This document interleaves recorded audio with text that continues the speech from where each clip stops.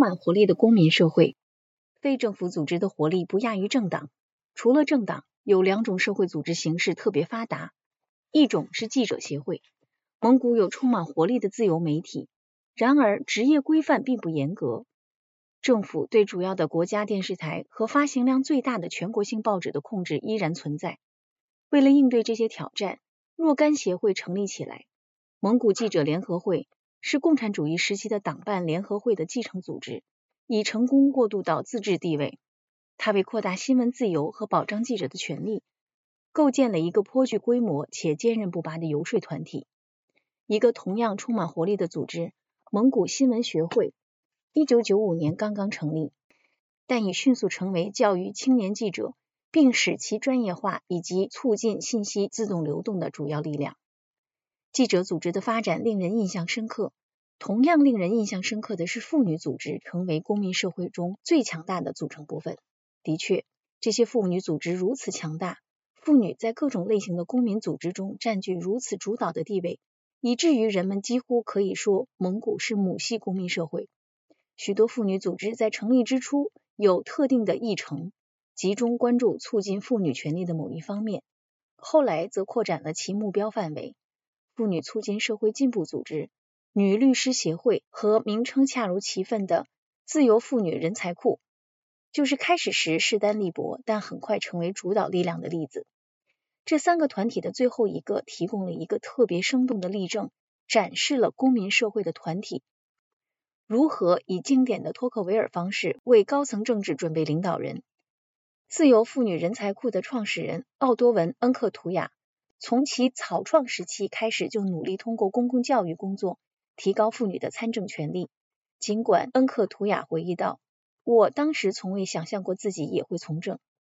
他对自由妇女人才库的领导是如此成功，该组织在更广泛的社会范围内变得如此重要，以至于恩克图雅在1996年作为蒙古民族民主党党员竞选时赢得了一个议会席位。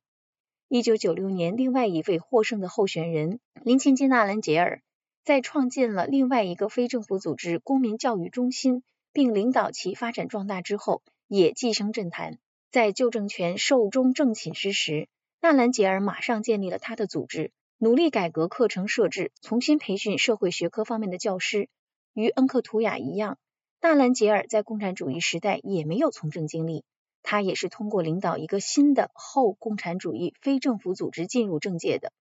1990年代表蒙古社会民主党当选后，纳兰杰尔负责关于非政府组织地位的关键法案的议会特别委员会。由于围绕若干条款聚讼纷纭，其中包括非政府组织的一些税收特权，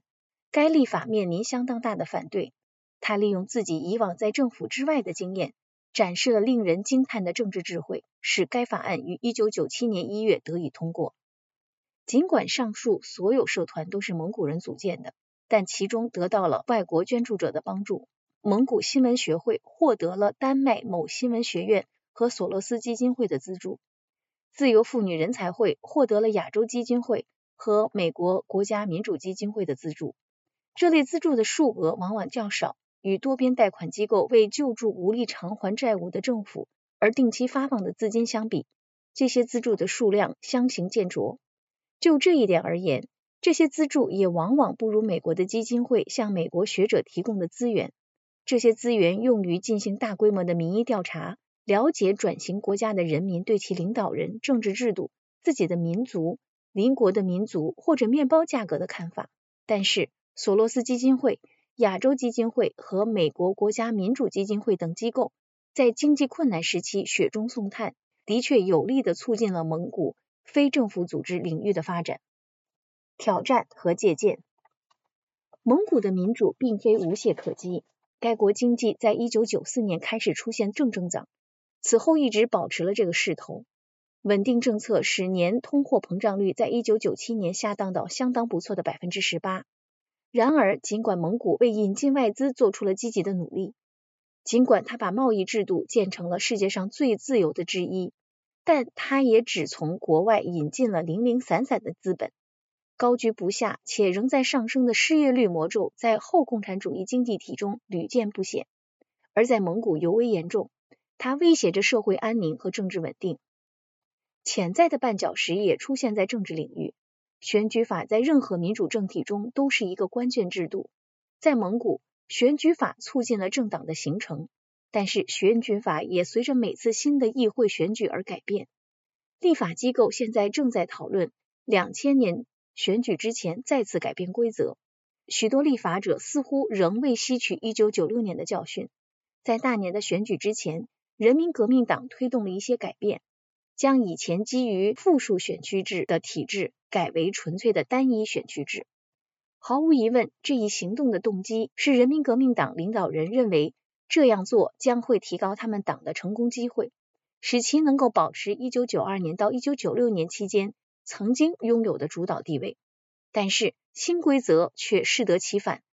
反而帮助了民主联盟获得了巨大的多数，相对于实际投票而言，严重不成比例。选举规则的持久不变可能对民主化并非至关重要，但在每次选举前重新制定规则，则对稳定精英阶层的预期或增强民众对政治进程的信心毫无帮助。如果连续几次选举均采用同一套规则，则有利于蒙古的民主。现行体制表明，基于政党名单投票的比例代表制对于发展起强大的政党并非必要。在一个立法机构发挥巨大作用的制度环境之中，赋予政党提名公职候选人的专属权利的规则，足以促进政党的发展。目前的体制运转尚好，自作聪明去修改它的方案带有机会主义的色彩。正如1996年所显示的，他们甚至可能反噬始作俑者。国家对许多大众媒体的持续控制也仍然是一个棘手的政治问题。执政的民主联盟在这个问题上存在分歧。一些领导人认为，如果共产党有75年的时间来向民众强行灌输思想，那么县政府至少应该有几年的时间来引导大众舆论转向民主思维。另外一些领导人则赞成快速去国有化。第一种方式的问题是，这种家长制有悖于民主。第二种方式的问题是，为最大的媒体机构找到合适的私人买家，目前几无可能。新闻界还面临着因脸皮薄的公众人物的诉讼增多而带来的危险。任何参与揭露可能的不轨行为或批评个人的媒体都面临着被诉讼的风险。界定诽谤和保护新闻活动的法律制度框架的模糊性使新闻界陷入左右两难。截至1998年2月，蒙古发行量最大的独立日报《今日报》面临着15起来自被冒犯方的诉讼。该报的总编巴兰吉恩·普雷夫达什说，如果有机会，我们能与官方报纸竞争，即使部长和议员们经常接受官方报纸的采访，给他们提供信息。事实上，我们的独立性使我们在公众中享有公信力，但这些诉讼真的让我们陷入了困境。尽管有这些挑战，而且在基本政策上持续着大量争论，但蒙古的民主体制看上去还是牢固的。蒙古的实践为学者、分析家和政策制定者提供了经验教训。首先，它显示了承诺妥协的最高价值。政治暴力无论何时何地都是民主最恶毒的敌人。避免政治暴力为在恶劣的环境下早日阔步迈向民主敞开了大门。第二，蒙古展现了权力分散的体制优势，特别是立法机构主导的半总统制的优点。第三，蒙古经验彰显了没有一个唯一的所谓民主之父和国家独立之父这样人物带来的优势。在大多数有或者曾经有这种人物的后共产主义国家，如俄罗斯、克罗地亚、阿尔巴尼亚、哈萨克斯坦、吉尔吉斯坦和亚美尼亚，他们在转型之初被广泛认为是宝贵的资产，但许多开国之父后来放慢甚至逆转了民主化进程。不存在一个开国之父，这为蒙古国免去了政治发展的巨大障碍。第四，蒙古的转型显示了政党在推动民主化方面的巨大潜力。在当代社会科学的许多著述中，政党和政党制度被当作分析的客体而非主体，被当作其特征和力量要由一系列外部因素来解释的实体。这种方法可以有助于理解政党的产生、制度化和衰退的根源和性质。然而，在蒙古，强大的政党是体制变革的一个重要原因，而不仅仅是一个结果。蒙古的经验突出说明，有时将政党和政党制度视为解释因素是有益的，其力量、规模、包容性和差异性可能会决定性塑造政治结果。在这个意义上，蒙古国的情况表明，重温并借鉴一些政治发展的经典文献是有价值的。这些文献将政党视为原动力而不是结果。第五，本研究案例显示了一个强大公民社会的独立力量。两个关键的非政府组织组成部分，妇女团体和记者协会，在推进民主化方面发挥的作用。他们开辟了新的渠道，为公众提供信息，促进了专业身份的形成，提供了独立的公共政治教育，并对人数众多但传统上未得到充分代表的那部分人口进行了援助。在最广泛的意义上，蒙古国迄今为止的经验代表了意志论对决定论的胜利。具体来说，它展示了选择、意志、领导力、机构和权变对结构、历史、文化和地理的胜利。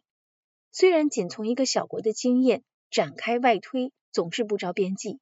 但蒙古可能代表了哈里·埃克斯坦所说的关键案例。